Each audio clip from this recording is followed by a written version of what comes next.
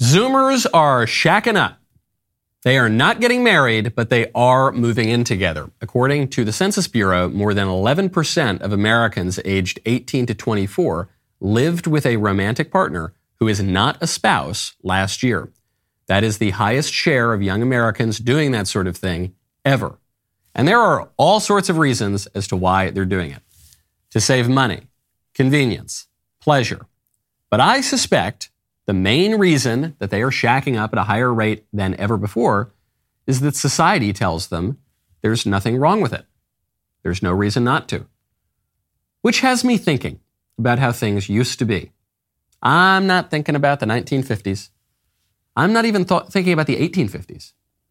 I am thinking a little further back, all the way to the 1050s, all the way back to a now little-known group by the name of the Albigensians. If you've never heard of the Albigensians, it was this strange religious group that had a lot of bizarre ideas. They believed that the world was not created by an all-loving God and that sin and death pervaded the world because of man's abuse of his free will and Adam and Eve and all the rest of it. They believed that two mutually opposing principles created the world. The good principle and the bad principle. The good principle was the principle of spirit. The bad principle was the principle of the material world. And so the Albigensians believed that spiritual things were good and pure and true. They believed that their true selves, their true identity, was purely spiritual, purely metaphysical. And they believed that all the stuff of the physical world, including their bodies, was evil and terrible. And so you might say, well, they just had some quirky ideas. Who cares? Live and let live. The problem with the Albigensians was that their movement was spreading, and their movement threatened civilization. It was destroying society everywhere it went because ideas have consequences. So the Albigensians, hating all the material world, thinking everything was evil, they discouraged marriage. They redefined marriage and outlawed it. They discouraged people from getting married. They encouraged concubinage. They actually encouraged shacking up if that was the alternative to be married because it was more temporary. They hated procreation. They strongly discouraged procreation. They encouraged vegetarianism and fasts even to the point of starvation. They encouraged suicide, and they hoped for the eradication of the human race, the whole human race. They thought this humans growing and populating, that was really, really bad. This physical world is so bad, we've got to get rid of it. Certain echoes of this very bad idea seem to reverberate through modern times. But fortunately, the forces of civilization were able to overcome the Albigensians, and civilization lived to see another day. Bad ideas left uncorrected, bad ideas embraced and enshrined in culture and law and custom have the power to destroy civilizations if the forces of civilization don't root them out first. Just been thinking about that lately. I don't know why.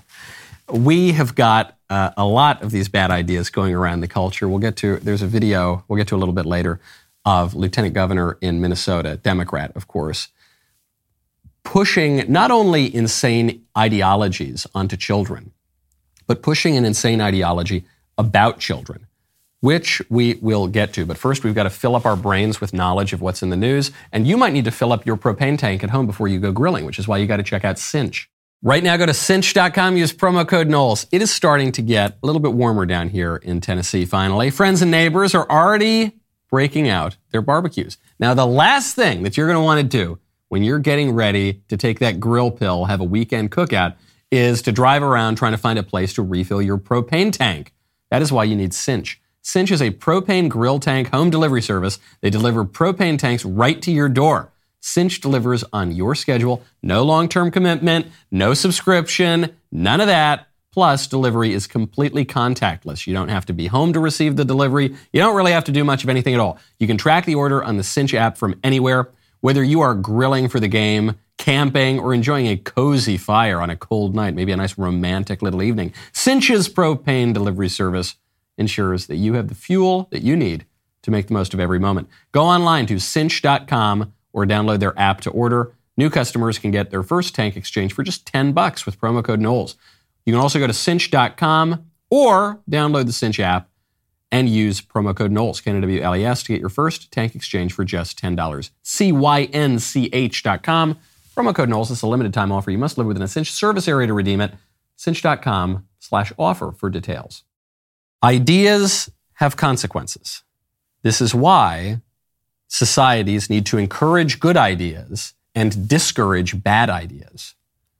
This is why societies have standards and norms, because ideas are not just things that float around in the air. They're not just things that float around in our heads, but they impel people to action and they transform society. And in some cases, they can destroy society. I'll give you an example of ideas having consequences. There's an idea out there that conservatives have no right to speak in public. This is an idea pretty much only on the left. The right-wingers never seem to mind, or very rarely at least seem to mind, when the left-wingers hold public events and rallies and speeches. The left-wingers always hate it. They're trying to cancel multiple speeches and speaking events of mine right now, as they've been doing for years at this point. Charlie Kirk was just giving a speech at a university in California, and this was some of the most intense pushback to a speech I have ever seen. There were barricades put up in the room where Charlie Kirk was speaking.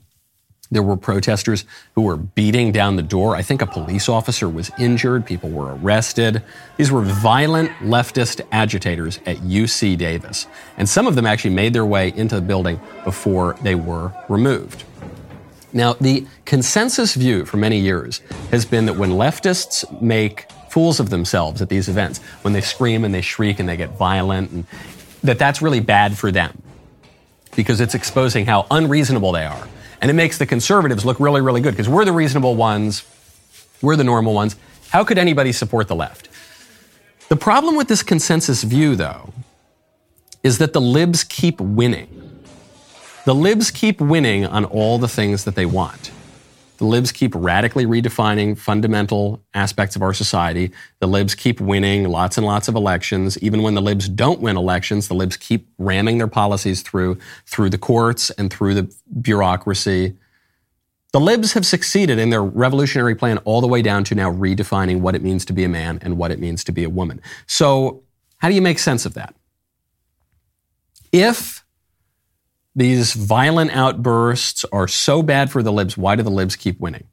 And why do the libs keep doing them? Because it's not bad for the libs. Yes, the libs look crazy and foolish and unreasonable when, for instance, they burn the country down through BLM for 8 months. Yes, they look crazy and wild and unreasonable when they totally misrepresent scientific studies and lock every American in their homes and make us all wear hankies on our face and force us to take an experimental drug, even young children who are statistically virtually no risk from a virus. And yes, they look ridiculous when they make us stand 6 feet away. And yes, they look ridiculous when they don't enforce the law. And yes, they look ridiculous when they attack conservatives in public. But then why do they keep winning? Because ideas have consequences. And one of the consequences of their ideas is that they will intimidate conservatives in public. They will intimidate the public, and so corporations will bend the knee. Even parents frequently will bend the knee. The citizenry will bend the knee because they just don't want to deal with it because those threats actually threaten them, and they don't want to have to deal with the consequences of it. That's a scary thing, and that's why you've got to put down certain ideas. The left at this point would seem to deny objective truth, often certainly denies the traditional moral order, it seems to have their own cockamamie ideas instead. And we can't divorce their actions from their ideas. If you're only trying to address the actions, okay, we're going to force this conservative speaking event through. Okay, we're going to arrest some of the violent rioters. You're not dealing with the problem. If you want to preserve society, you've got to go after the bad ideas. Some might say you have to eradicate those bad ideas. Now, liberals are losing on one front. That would be the Oscars. Meant to get to this yesterday. The ratings are out for the Oscars. And the libs are bragging. They're saying the Oscars ratings are back up. They're up to 16 million viewers. See, Hollywood's back.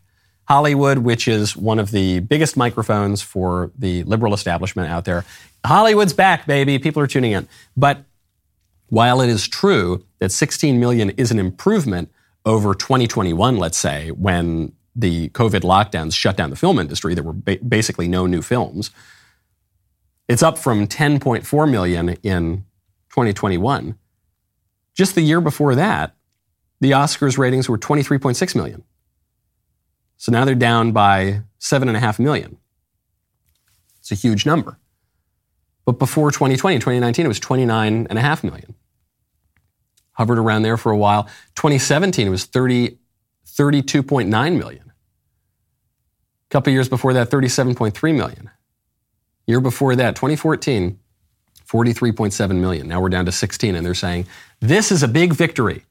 All right, we went from almost 44 million viewers to 16 million viewers in the span of about 9 years, but hey, we're up a little bit from last year. It's a big win. We're back. So that doesn't convince anybody. Obviously, Hollywood's influence has declined considerably.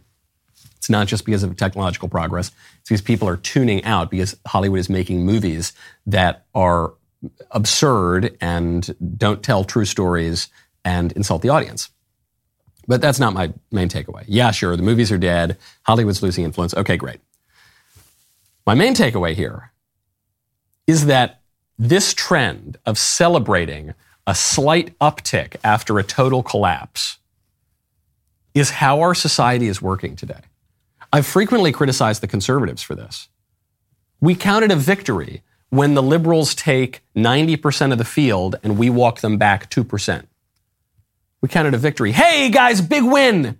Big win, guys. The liberals are going to have to wait until our children turn 6 to trans them. Yeah, that's right. Ha ha, baby.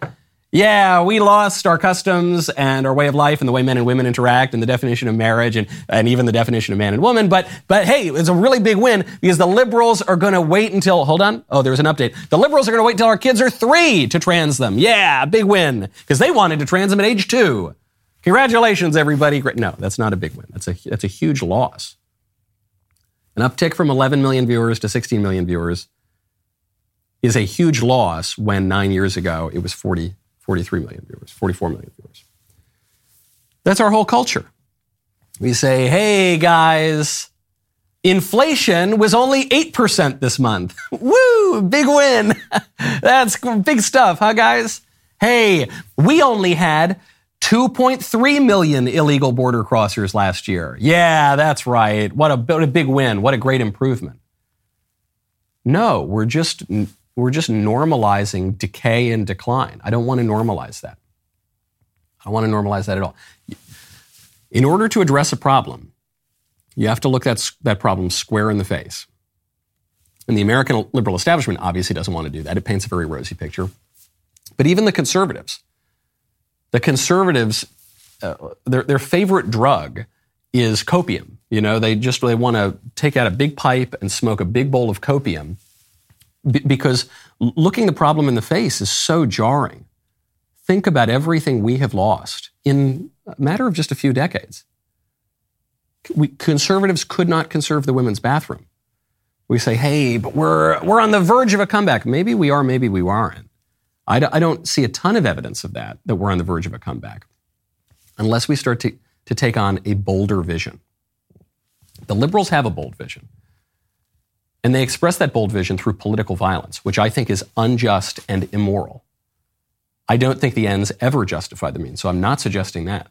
But I am suggesting that we use just political means to affect a much more ambitious political agenda. It will work. We don't need to be afraid of ambition. We don't need to be afraid of a grand, coherent vision. Okay, the libs have that. The Green New Deal is insane, but it's a clear vision. And is it radical? Yes. And are people coming around to it? Yes.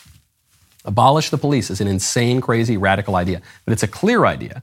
And many people have come around to it. It has been normalized in our society. Conservatives need to do that as well. We need to stop thinking that decline is inevitable. We need to stop thinking that the libs are always going to win and we just are going to slow them down a little bit.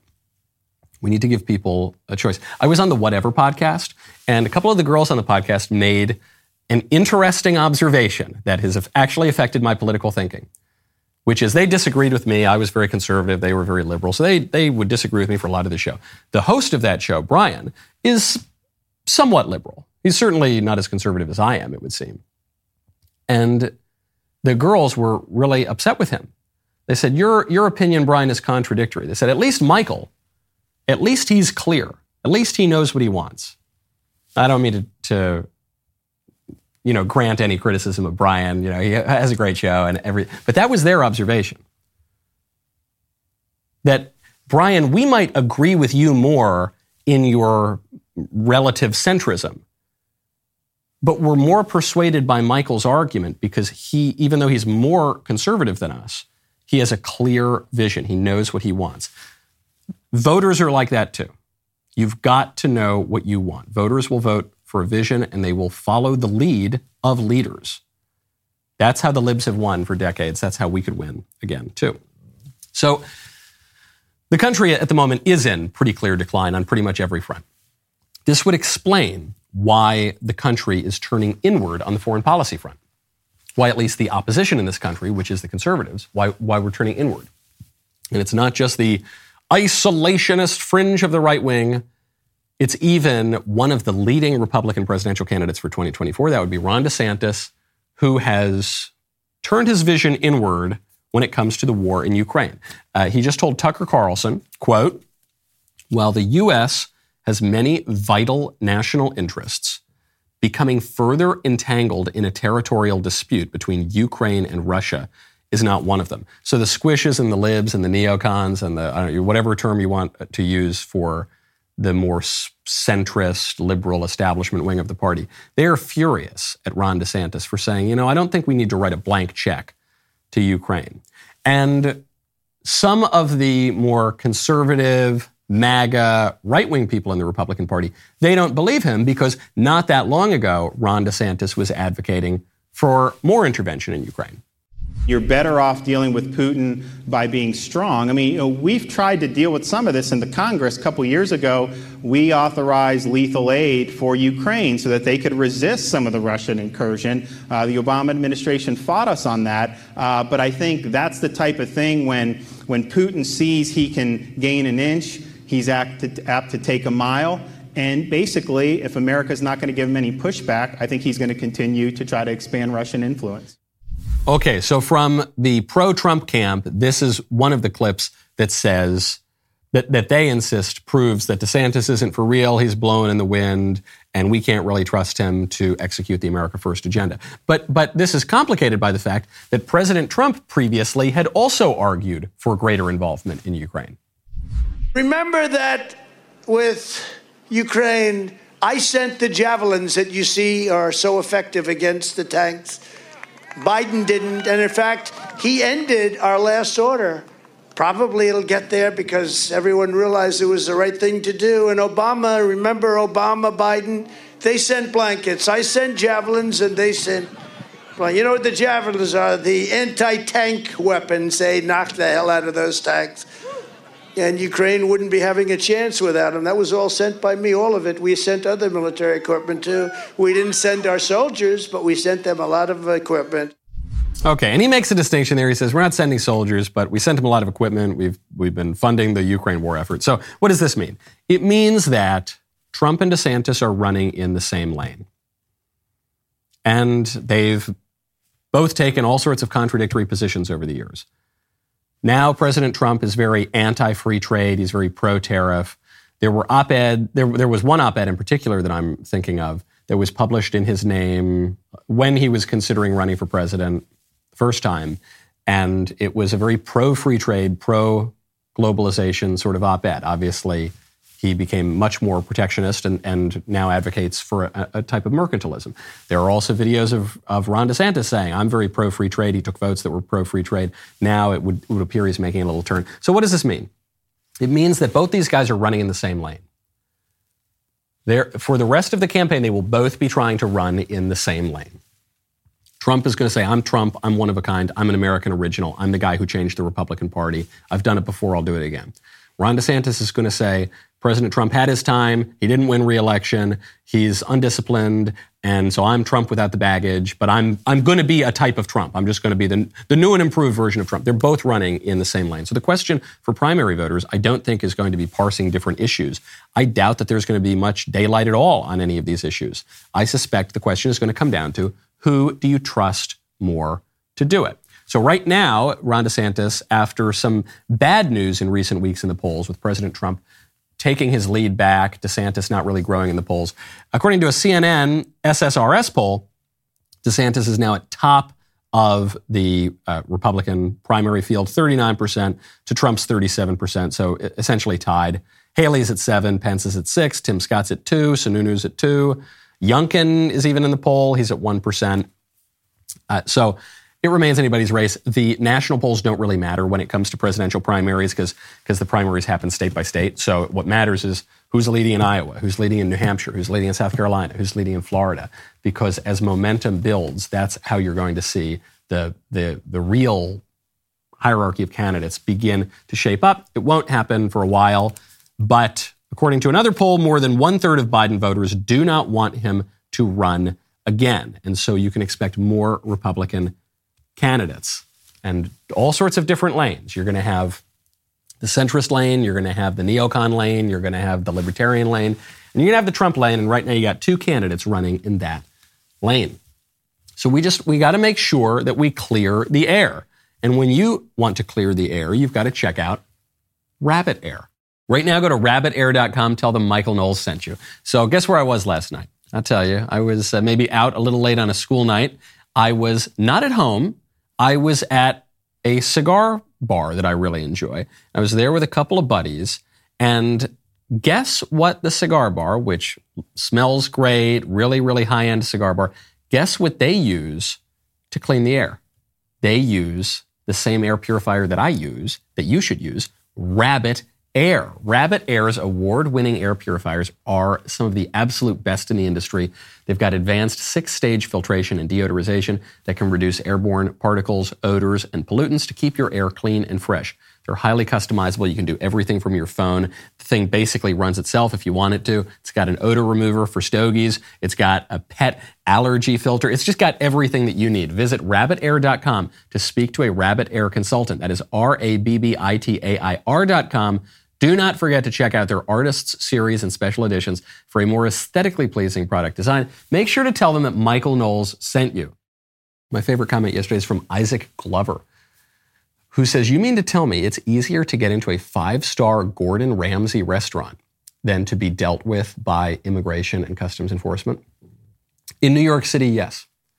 Because even a 5-star restaurant, a Michelin-rated restaurant, probably doesn't have a 9-year wait list. Probably. You might have to wait a year. You might have to wait a year and a half.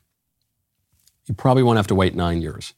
So I hope that the illegal aliens who have violated one of the most basic laws of our country and who have been arrested or are known to be in the country and then let go and told to hang out for the better part of a decade, I hope they enjoy many Michelin-rated meals before they maybe get an appointment with the people who are supposed to be enforcing our immigration laws.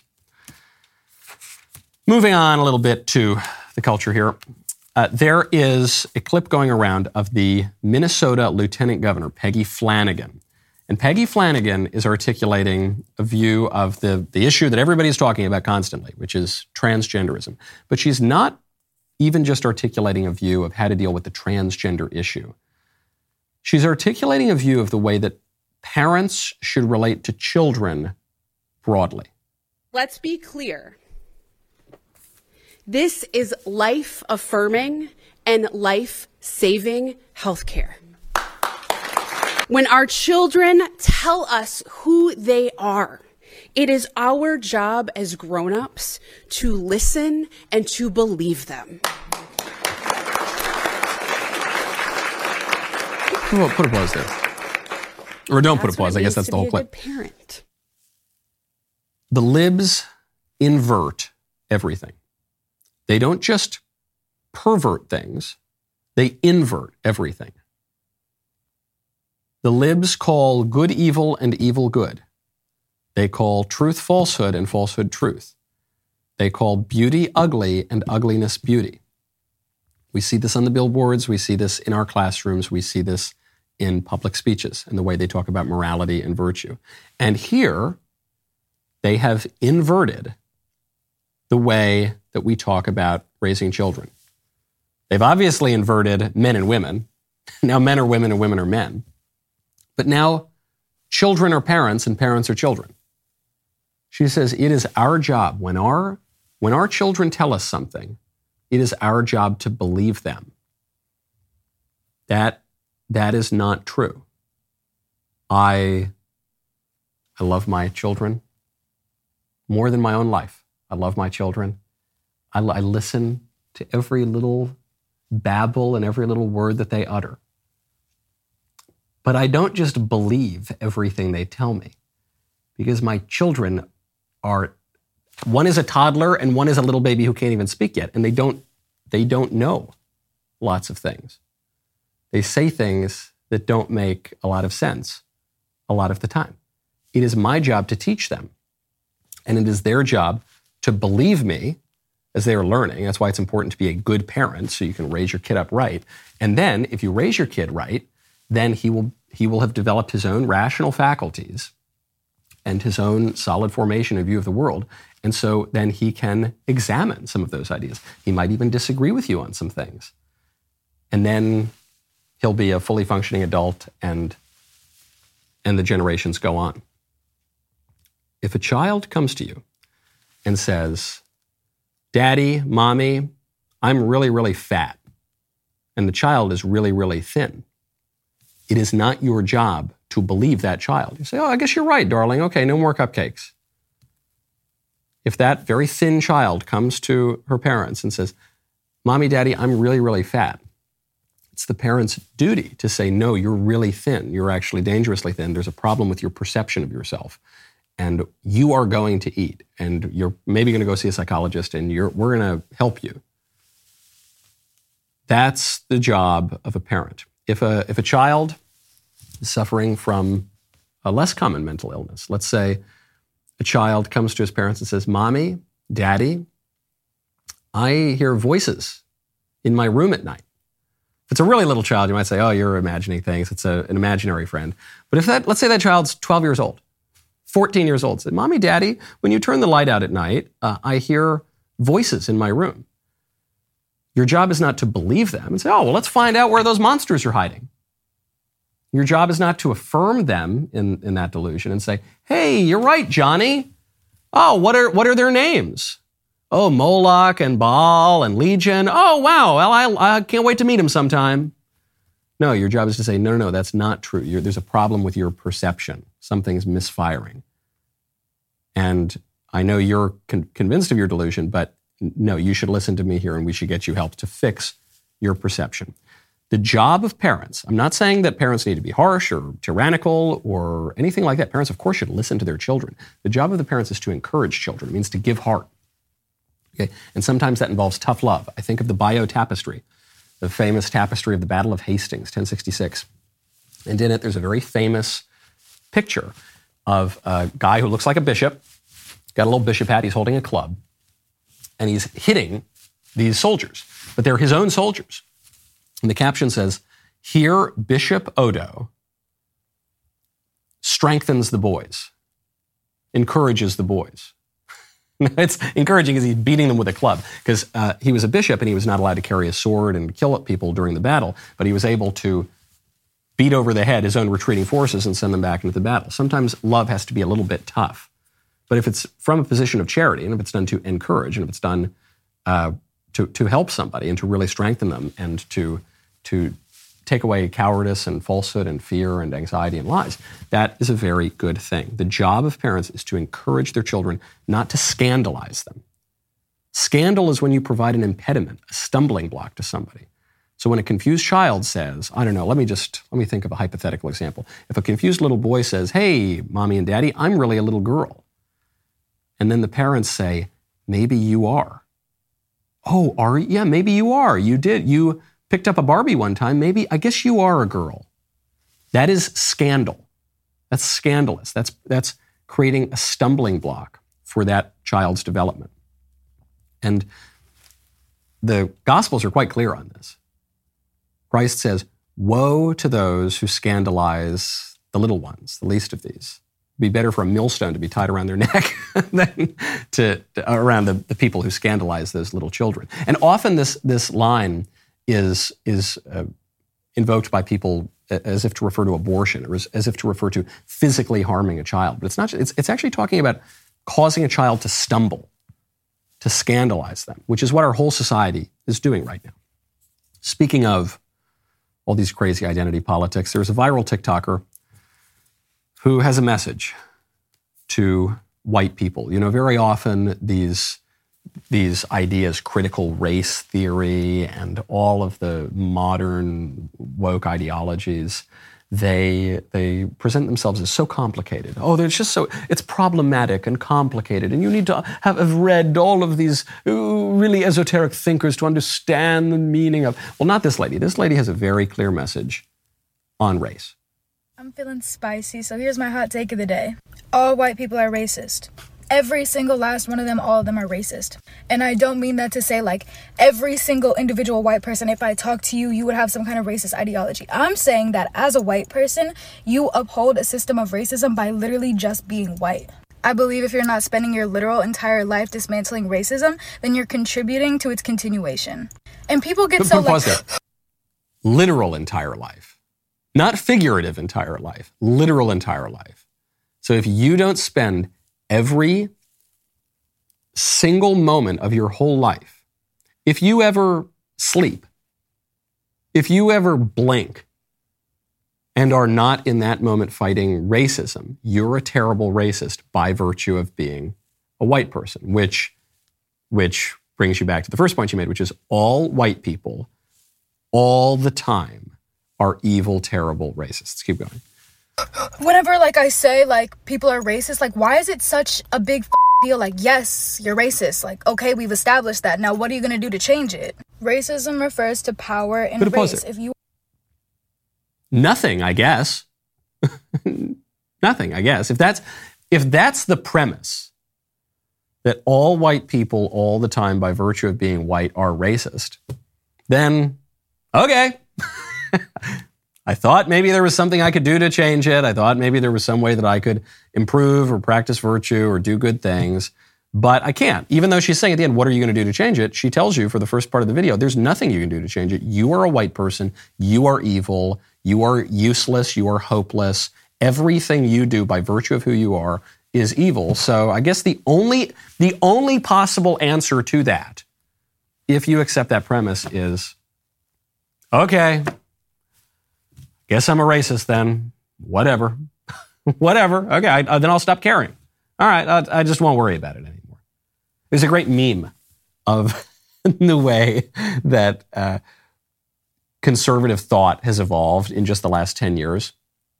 The first part of it is the Tea Party guy. He says, hey, let me tell you about your constitutional rights. We're all countrymen. Let's just get back to basics and the founding fathers and cut taxes. Okay. Then the second one, that's more the MAGA movement. They say, hey, there's some real problems here. I mean, we're all still Americans. We all still love each other. And, but you guys got to stop being so tough on us. And we're going to have some rights. And maybe we shouldn't totally have open borders. And then the last panel is just this guy. He's got 5 o'clock shadow. He's seen a lot. He's smoking a cigarette. He says, oh, okay, I'm evil. I guess all right, I'm racist and phobic and cool, whatever, and oh yeah, you're gonna call me all sorts of mean names, whatever, bro, lol, fine, and it just doesn't affect him anymore. That's the only rational response to this video. I remember when I was in college, Ann Coulter came to visit, and she said that when a liberal calls you a racist, you know you've won the argument. That's how I feel. I mean, they'll do it to anybody. Often they'll do it to black people if they don't know that those conservatives are black. I always go back to this example of David Webb, who's a black conservative radio host, and some liberal caller didn't know what he looked like. And just the minute he started to win the argument, she just accused him of white privilege. And he just laughed. That's okay. That's fine. We're all racist. Okay. Yeah, cool. Fine. Whatever. You are the powerful race in a society, then you're racist. Like, I just don't understand why it's so taboo. Let's talk about it. No, Let's accept it's not taboo. You're right. So that we can work towards changing it. We're never going to get anywhere if people won't just acknowledge it in the first place. I guess we're not getting anywhere. I guess you're right. You're saying we can't get anywhere. So, okay. It's obviously not taboo. It's not taboo to say white people are racist or evil or terrible. In fact, it's encouraged by the society. White people, and to some degree Asians, it's the only race that you can legally discriminate against and that you're encouraged to insult. So, okay. Yeah, that's not taboo. You're right. Let's just talk. Yeah, okay, sure. You said it. You're right. Yeah, we're all the worst people in the world. There's nothing we can do to change it. All right. Whatever. Next. I don't know. Swipe up. Okay, what's the next TikTok? Literally here. What is the next TikTok? Is from Sam Harris, the liberal atheist, attacking one of the black faces of white supremacy, our friend Candace Owens. You're swimming in a sea of misinformation where you've got people who are moving the opinions of millions of others who should not have an opinion on these topics. Like there's no... Put a pause there. Sam Harris, best known for trying to convince edgy 13-year-olds not to believe in God. That's what he's known for. He's known as one of the 4 new atheists, which was this kind of contrived publishing movement in the mid-2000s. Sam Harris, who I don't mean to insult him or anything like that, but not the highest, finest intellectual in the world. Okay, he was a sort of a publishing thing, and he had this really silly idea, and it's probably the single dumbest idea anybody can have in the world, which is that God does not exist. And he has the audacity to tell people that they should not have an opinion. Sam Harris, the great liberal, we hear it all out, we're pro-free speech. He says certain people shouldn't have an opinion. Who are those people? There is no scenario in which you should be getting your opinion about vaccine safety or climate change or the war in Ukraine or anything else that we might want to talk about from Candace Owens. Right? It's just like she's not a relevant expert on any of those topics. And what's more, she doesn't seem to care. He said a few true things there. He said 2 true things. Candace Owens is not a relative expert. Or not a relevant expert. That's true. She doesn't have a white lab coat. She doesn't have a medical degree. She didn't study epidemiology at Johns Hopkins. That's true. And it's also true that she doesn't care. She's going to give her opinion whether Sam Harris wants her to or not. There's something here that Sam Harris missed, which is that when it comes to vaccine safety, when it comes to the efficacy of the COVID vaccine, Candace Owens was right, and all of the relevant experts were wrong. It's this really weird fact that on the pressing public matters, regular people are often right, and the relevant experts with all the special credentials who Sam Harris gives a stamp of approval to are frequently, if not always, wrong. So if we're going to take away the ability of either of these groups to have an opinion that is public, wouldn't it make more sense to take away Dr. Fauci's platform? Wouldn't it make more sense to take away the platform of the CDC or the WHO, which totally botched COVID? Wouldn't it make sense to take away the platform of Sam Harris, who's wrong about pretty much everything? Because if I'm just judging by who's right and who's wrong, it's true, I have this debate, it's still scheduled, we'll see if the administration cancels it. I have a debate on transgenderism with a transgender scholar, a supposedly distinguished professor with 3 degrees from Harvard and half a dozen honorary doctorates and dozens of academic publications, who is a man who identifies as a woman, and he calls himself Deirdre, and his real name is Donald, and he's supposedly this distinguished scholar. He's got all of these degrees and credentials, and he's been tweeting about our debate, and the only points that he's really made about the debate, he wants the debate to go on, and he said, Knowles is a fascist. Knowles is a fascist. He used the phrase, he said, I'm an anti-Jesus Catholic. What is it? So I guess he's Episcopalian. That's really talk about, glass houses. But he's accusing the Catholics, I guess, of being anti-Jesus. I don't know. He's the expert. He's the distinguished scholar. He says, you're a fascist. You're mean. You're an evil. I hate you. I haven't said anything like that at all. I've only said relatively complimentary things about him. I'm not some distinguished scholar. I don't have any particularly advanced degree. That's the way it goes. And I happen to be right on the question. Men are men and women are women. And you know who else is right? Every normal person who has ever lived for all of human history are all right. It takes multiple degrees from Harvard not to know what a woman is. Ask Justice Ketanji Jackson. Despite the lackluster economy, or maybe because of it, the Daily Wire is thriving. And not only that, we are hiring. We are currently looking for a video editor to join our fast-growing production team. This person will get the opportunity to work on a variety of content, including our daily podcasts, long-form interviews, YouTube videos, as well as shows such as Ben Shapiro's Debunked, documentaries from Jordan Peterson, and more. 4+ years of professional video editing experience and familiarity in working in a very fast-paced environment with high turnaround times is required. Bonus points for experience working on viral YouTube content. This is the perfect role for someone who can expertly follow standardized video editing formats while also possessing a strong creative skill set. A link to your reel is required for consideration. The position is based in Nashville, Tennessee. For more information and to apply, visit dailywire.com/careers, dailywire.com/careers today. I talked about DeSantis, I talked about Trump, I talked about Biden. We've got to get to one other candidate for president who has just announced his run.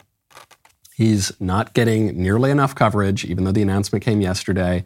Classic lamestream media doesn't want to cover the real candidates. That person, of course, would be Joe Exotic. Yes, the Tiger King, who is currently in prison for hiring a hitman to kill his nemesis, Carol Baskin. Joe Exotic has declared that he is running as a Republican for president. In his announcement, he said, "Put aside that I am gay, that I am in prison for now, that I used drugs in the past, that I had more than one boyfriend at once, and that Carol hates my guts. This all has not a thing to do with me being able to be your voice. The best thing you have going for supporting me is that I am used to fighting my whole life just to get by. I am broke. They have taken everything I ever worked for away, and it's time we take this country back." Now, Joe has a couple of points. Elsewhere in his announcement, he said, "I'm just in prison because of the corruption of the Justice Department." And I don't think that's true. I think he's in prison because he hired a hitman to kill a lady. But his point is the Justice Department is corrupt. He even had Whitaker, the former acting attorney general, who said that there is a two-tiered system of justice in the United States. We know that the Justice Department goes hard after pro-life grannies and goes hard after horn-hatted people being given a private tour by police around the Capitol on January 6th taking selfies, but they allow BLM off the hook. We know that that's true. We know that people can change. America is the place of second chances. And we know that candidates who have nothing to lose are sometimes the very best candidates. This is one of the arguments for Trump, actually, is they've thrown everything at him. They've taken away everything of his that they can, short of throwing him in prison. And so he's not really beholden to anybody. That's true.